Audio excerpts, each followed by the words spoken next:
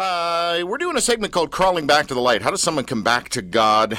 Back in 2010, after 7 years of hosting this show, I sort of came out on air and admitted during an interview with Christian apologist Ravi Zacharias that I was no longer convinced there was a God. Mostly because after 30 years of having a, quote, personal relationship with Jesus Christ, he says with disdain, a certain disdain in his voice, I realized that this God I was serving wasn't actually all that personal.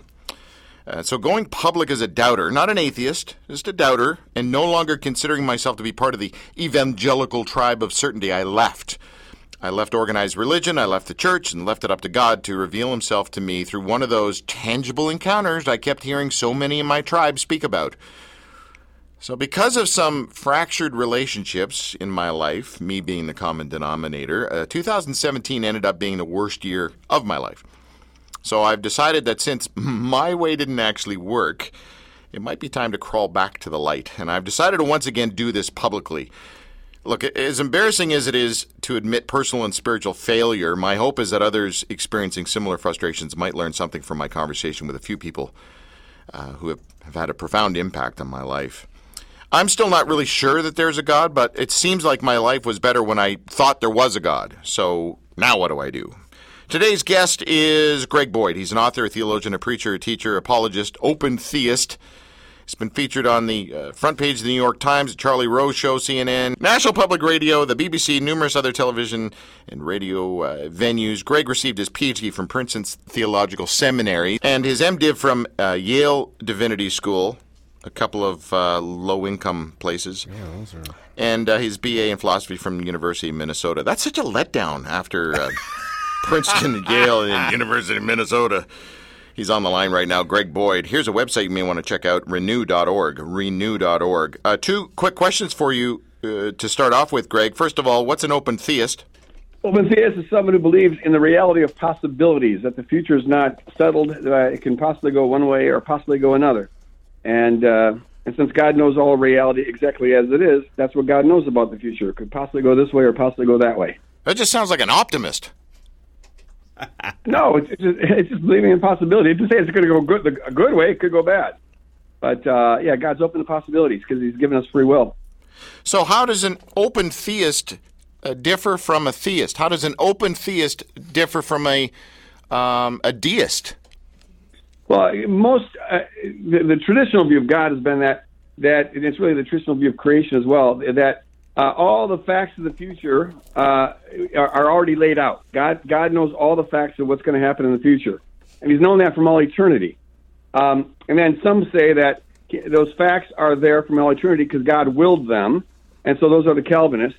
But others would say, no, we have free will, but nevertheless, it's been eternally certain that on 2021, May 4th, you're going to buy a green Toyota. And so God just knows the facts ahead of time.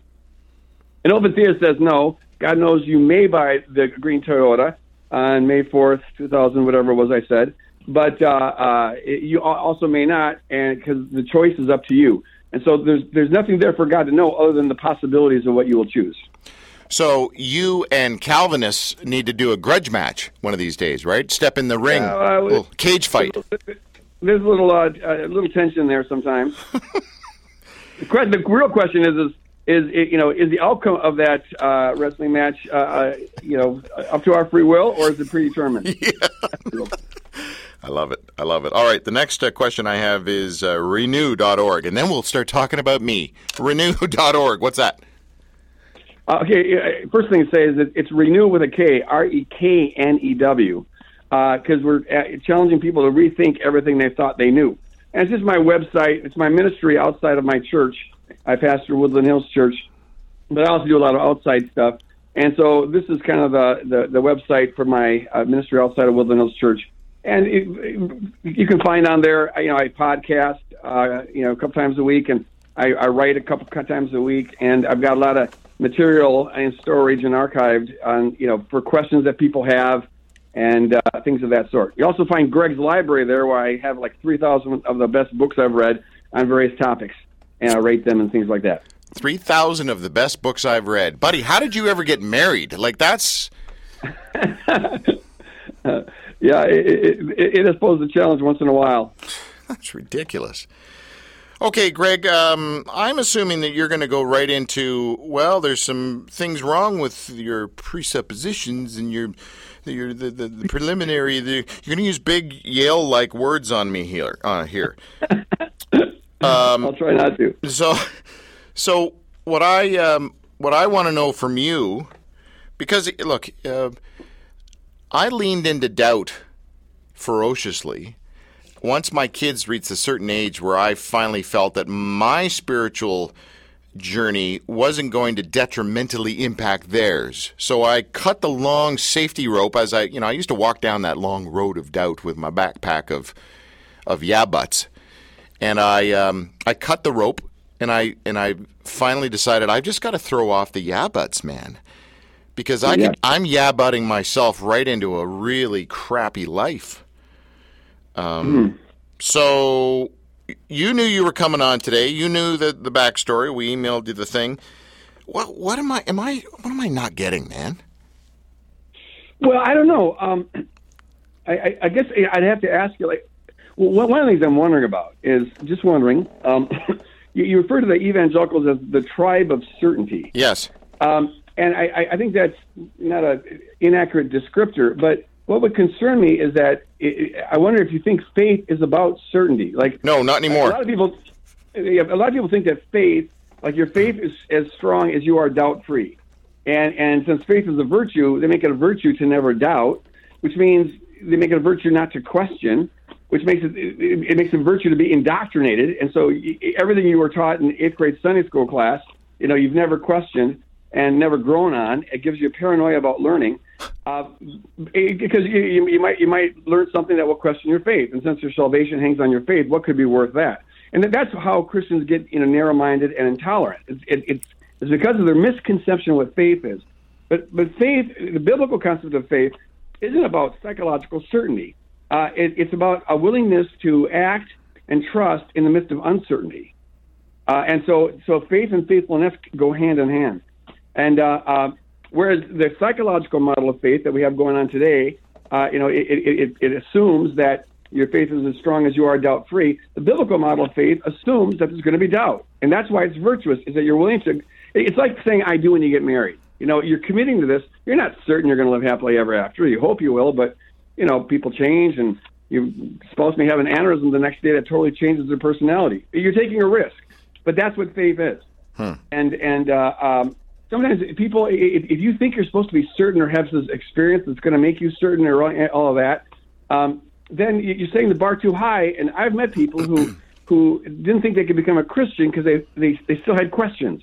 And my response to them is, you can't wait till you'll never get to the point where you are absolutely certain this is the right person to marry. There's always an element of risk, and that's how it is with faith. I've got more reasons to believe than not to believe, but I'm not certain. There's moments where I feel certain, but usually it's just I've chosen to live this way and to think this way and to believe this way, not irrationally because I've got reasons for it, but knowing that I could be wrong.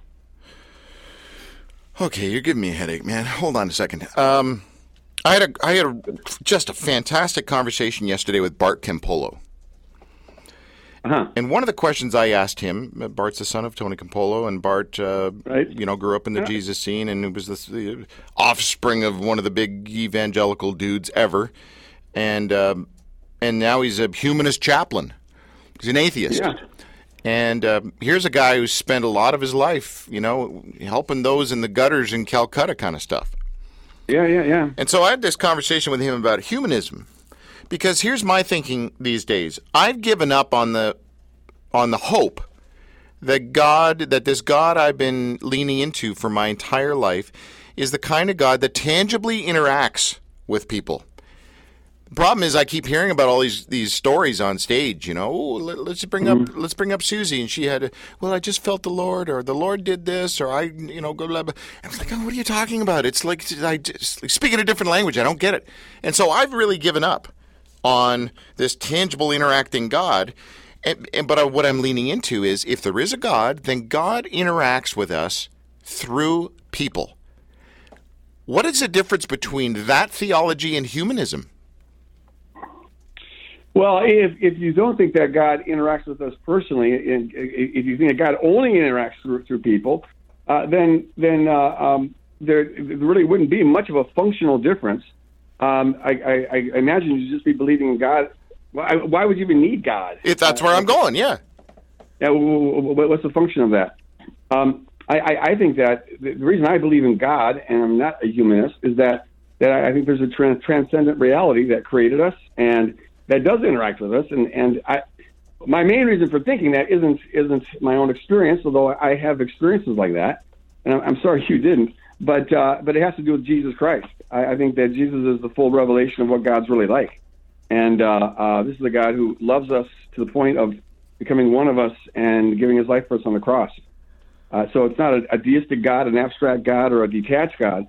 This is a God who's passionately loving, and would do and has done everything possible to be in relationship with us. So have you ever had a tangible relational encounter with this God that you serve, you believe in? Yeah. Oh, yeah.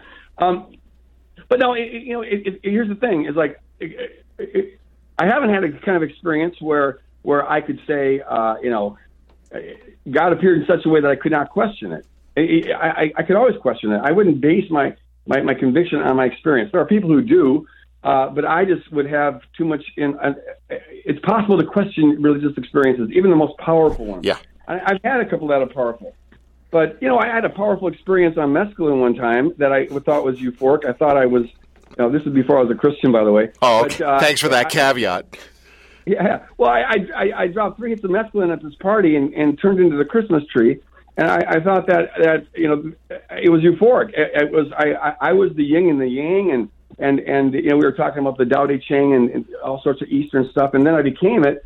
And I wrote down everything that I was experiencing because I thought it was so revelatory. The next day I read it, and it was a bunch of nonsense. It was just trash. And so experiences can be very deceiving. In the moment, that seemed really powerful, but actually it was just my brain cells being fried. So I've had great experiences, encounters with God. Especially, Drew, what I find is that people who have trouble experiencing God, what is usually going on there, and I don't know if this is the case with you, but they believe in God, but it just doesn't seem real to them. But it has to do with what's going on in their imagination. Everything we feel is a function of what's going on between our ears, imaginatively, what we're seeing, what we're hearing. And folks, like I found, I've been in the ministry for 30-some years, and what I found is there's some people who really get into worship, and then some people who are just singing a song. And there's some people who really get into prayer, and there's other people who it just bores the hell out of them. And the difference between those two isn't that one is more committed than the other. In some ways, the people who aren't getting anything out of it are more committed for doing it. But the difference is that those who get into it, they're imagining who they're talking to and who they're singing to and who they're singing about and what they're praying about. And there's things that are like real in their head, and your brain identifies something as real to the degree that it's concrete. And so people who don't have anything going on in their head when they're praying, that's why the brain goes to, they have trouble focusing because, what's real to them is that they need to go grocery shopping or they're wondering about why Susie said what she said or whatever, but God doesn't seem real to them. Yeah. I've had cases where, people who have learned how to use their imagination in prayer and worship where it just comes alive for them. And by the way, this is a good time to put in a little infomercial. I wrote a book on this called Seeing is Believing, The Power of Imaginative Prayer, if people are interested in finding out about that. On the line with Greg Boyd. He's an author, he's a theologian, he's a preacher, he's a teacher, he's an apologist, he's an open theist. He's been married for 73 years. He has 16 grandchildren. Not quite that long. Man. And he's got 3,000 books to give away. You're killing me. Greg, I've been having this conversation with a lot of people in terms of just with regards to me sort of crawling back to the light. Mm-hmm. How does someone come back to God? The conversation inevitably goes towards pretending. All I'm saying is the math indicates to me that my life was better back when I used to believe there was a God than the way my life has gone in the last 7 years when I really leaned into my doubts. Okay. So, okay, I looked at the math. I've made a decision. It's time to crawl back. But I don't want to have to fake it, man. I don't want to. I'm an Enneagram 4. Authenticity is everything to me. Everything. I don't want to have to pretend. That's why I ask the questions I ask. That's why I do the show that I do. Yeah. But I want to know what role pretending has in faith. And then I want to have a discussion about the fact that when it comes to authenticity, again, I had this interesting discussion with Bart Campolo yesterday. Authenticity is like this privileged thing. The people in the ghettos in Calcutta don't have the privilege to get to worry about authenticity. Oh, I got to be as authentic as I can or whatever. No, if they have to lie to get food to eat, they will lie. Mm-hmm. So let's start with pretending. What role does pretending actually have to do with faith? Faking it till you make it kind of stuff. And it also ties in with what you just said earlier, which is about imagination and the people that are better, they're more likely tapped into their imagination, are really good prayers and worshipers and Jesus lovers. Right. Well, look at it. So I'm married 37 years, and there are times where I just feel all this love for my wife and all that. There are other times where I don't, and the same thing with her. But I have made this commitment, and I'm glad I made this commitment. I see us grow through this, and so I don't think I'm faking it when I keep on saying I love you and keep on acting loving towards her, even though I'm not like feeling it in the moment. You got to zoom out, look at the bigger picture, and so there's most of the time I don't feel God. I try to remain aware of His presence because I believe He's always around me, but I keep on acting like there's a God and thinking like there's a God because I've got good reasons for thinking there is a God. So, and sometimes I'll go back and ask the question, why do I believe this stuff? Why do I believe in Jesus? And are there other better options? But I've never found a better option. And so I know why I believe the philosophical arguments, the historical arguments, and things like that. And so I'm putting my eggs in this basket. And so now I'm going to live this way. I don't think that's pretending. That's just called commitment, and it's very rational. I think we do it all the time on things. Like I said, getting married takes an act of faith. Getting on an airplane takes an act of faith. You don't know for sure that there's not a bomb on there or that the pilots aren't drunk, especially if you're flying United. And so, yes. But you've got more reasons to think that if you're going to get to your destination, then that's going to crash. Yeah. It's a reasonable act of faith. And so when I encourage people to use their imagination, I'm not asking them to pretend. I'm asking them to get their minds to line up with what they believe is true, and hopefully they've got good reasons for believing it is true. And so throughout the church tradition, the imagination was called the inner sanctum, the inner sanctuary, where we encounter the things of God.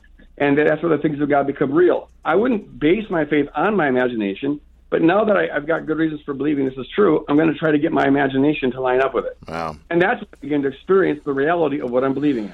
See, I used to always kind of poo-poo the traditions of the more mainstream or Catholic kind of scene out there with their statues and their pictures and their candles and their incense and their, my father plays dominoes better than your father, all the stuff. Yeah. And then I went on the Camino and I realized, those props actually kind of helped me. Okay. Yeah, I'm still not really into it, but I can see how they can help my imagination or my. Yeah, I guess that's what I'm trying to say. Help my imagination kind of hunker down into this stuff. Just thought I'd go off. That's why we originally started doing stained glass windows and stuff.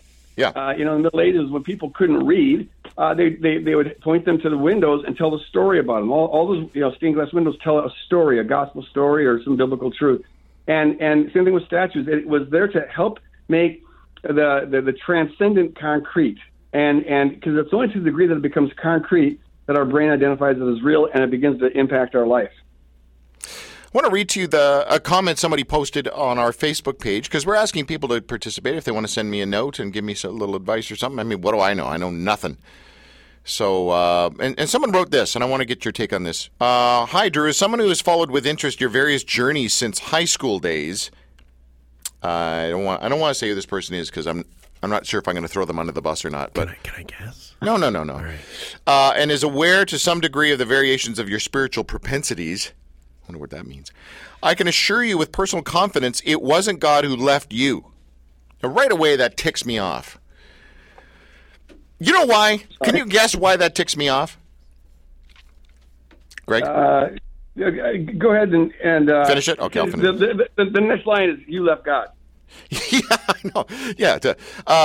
He has been there all the time, and with the foreknowledge of the turns and twists your journey would take, the reality of your personal rejoining of the spiritual journey back to rediscovering God is welcomed by all of us who have made similar discoveries.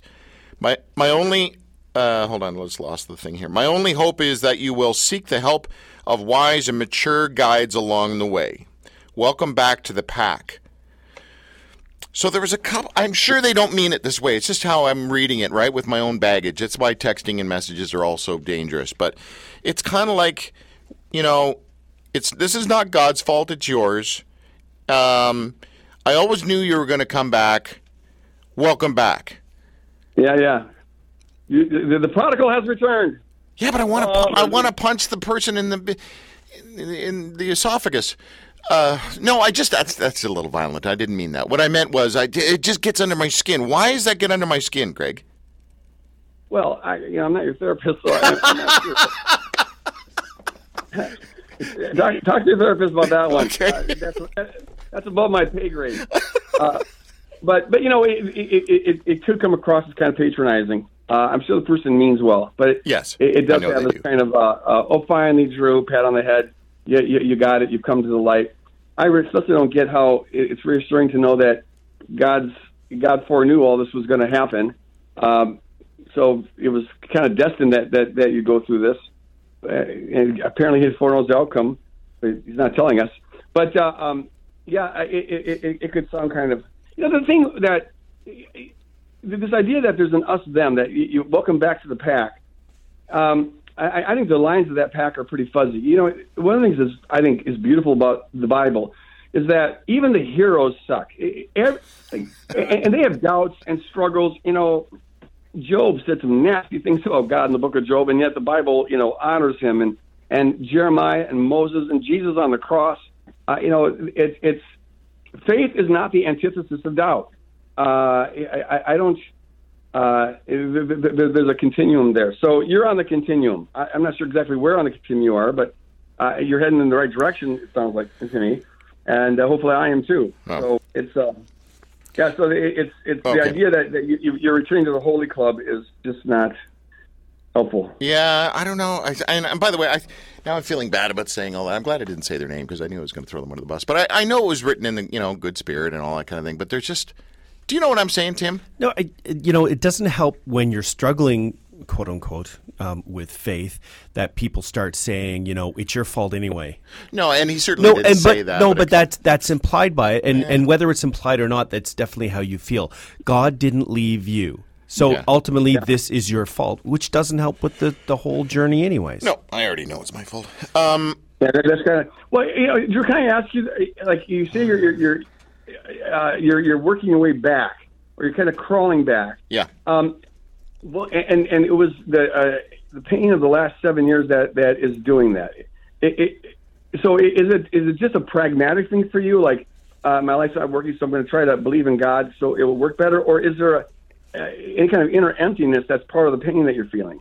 The answer is yes. Okay. Yeah. So I if I can share this, I had a similar thing. I became a Christian when I was 16, going into my senior year in high school, and Wait a minute. What age did you do that weird drug? Mescaline? Yeah, I did that at 15. Oh, okay. All right. I was trying to trap you, but it didn't work. Okay. No, it was the last. I started smoking pot when I was 12, and it went on from there. But I came to Christ when I was 16. And for about a year, had a really, blissful time with God. It was in this Pentecostal church, and they put a premium on experiencing, God and speaking in tongues and stuff like that. And that was enough to convince me that this was true. because I had some really good encounters there. But then I went to the University of Minnesota, and it took less than half a semester to destroy my faith. Because this was a fundamentalist church, and I saw that evolution is contradictory to the Bible, and if Adam and Eve weren't literal, then the whole Bible was a book of lies, and all of that. And so I lost my faith. And for about 9 months, I lived in this despair, because I was pretty much I was a sort of a mystical atheist beforehand. I was searching for some kind of oneness or whatever, but I didn't believe in a personal God. And that was okay. I had a little bit of emptiness. I think that's why I came to Christ. But now when I went back, trying to lose faith, it was to live like there's no point to life. There's no overarching purpose. Love doesn't conquer evil in the end.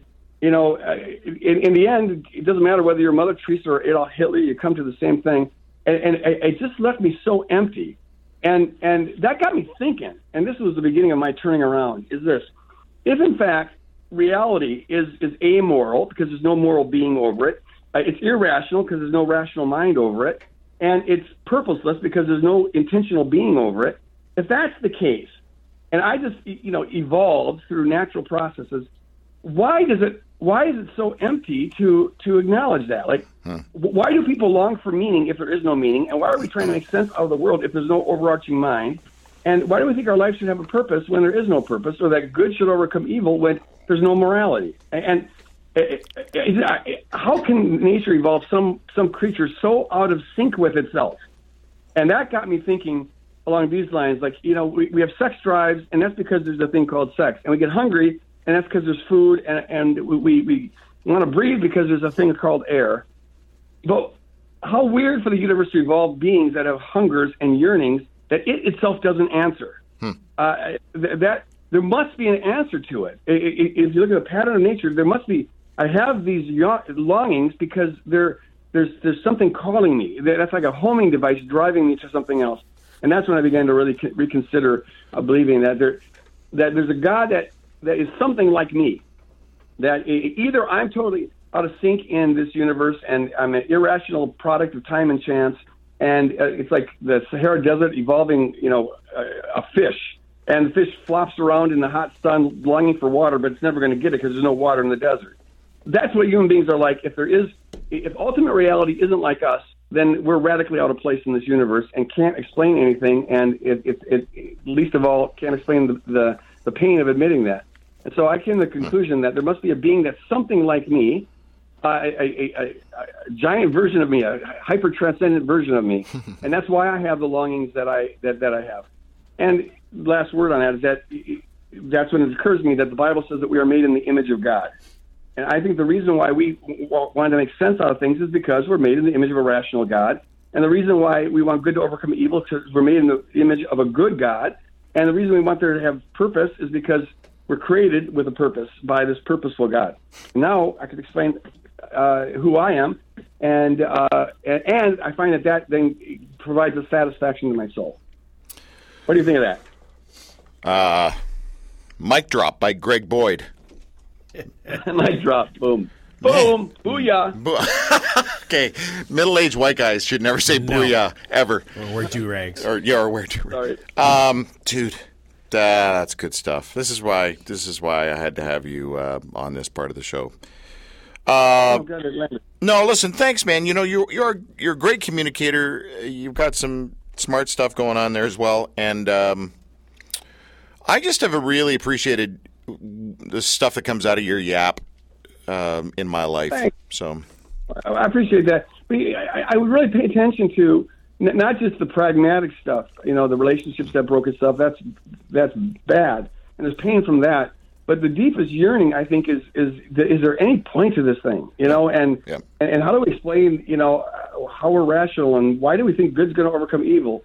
When if you just stick with what science says about the universe, none of that's true. The universe is going to die a heat death, and so it will be forever and ever. And there was never any point to anything. And I think you have a yearning for that because you're made for that. And what I found is, so the pain in itself, the pain sort of led me to reconsider the belief in God. But that then led me back to give Christianity a different look and to not look at a fundamentalist version of it, but just look at, why think the historical Jesus was anything more than just a carpenter. And I think he rose from the dead. And I found that there's some really compelling reasons for believing that. Yeah.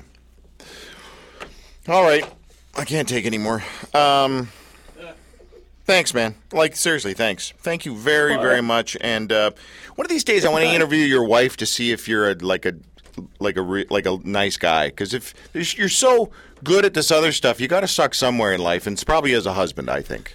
What do you think? I suck plenty of places, but I really try hard to be a good husband. I probably, like just last week in a sermon, I admitted I suck as a husband. So you can't expose me on that one. No. But I'm working at it.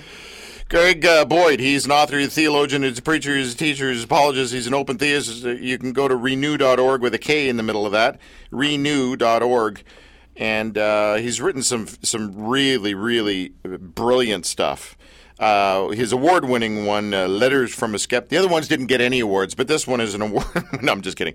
Letters from a Skeptic. But you've got, anyway, I'm going to stop saying thanks. Thank you very much, Greg. Well, thanks for having me on. Anytime. All right, dude. Take care. Bye-bye. God bless. Bye-bye.